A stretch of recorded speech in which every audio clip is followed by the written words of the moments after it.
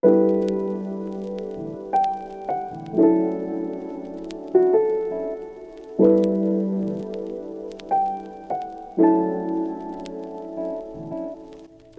morning, this is Christina Laurie. It is Tuesday, October 17th at 8 a.m. and you're listening to your daily news brief on CFRC 101.9 FM. Today's weather forecast calls for a high of 16 with a mix of sun and cloud, with the remaining fog patches from last night dissipating throughout the morning. This evening, we can expect clear skies with a low of 3.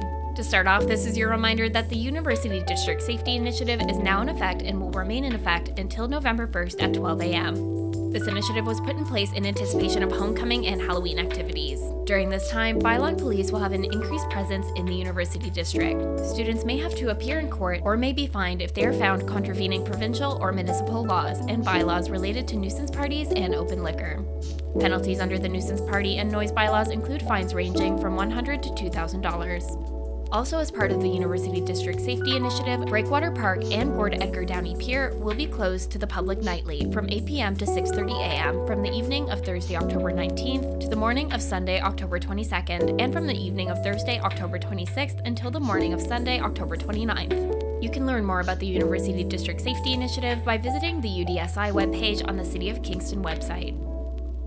City Council will be meeting this evening at 7 p.m. Notable items on this evening's agenda include a new motion which proposes the City of Kingston declare intimate partner violence an epidemic, as well as discussion of integrating new strategies to combat this issue.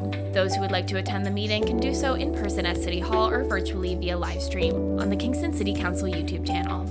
Also, be sure to tune in to Today in YGK on CFRC 101.9 FM on Wednesday at 5 p.m. for some City Council highlights.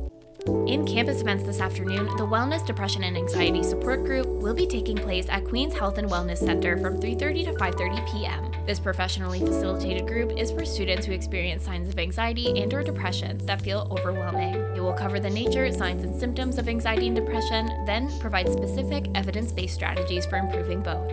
Regular attendance is highly recommended to get maximum benefits, but you can also drop in. You can find more information and register at queensu.ca.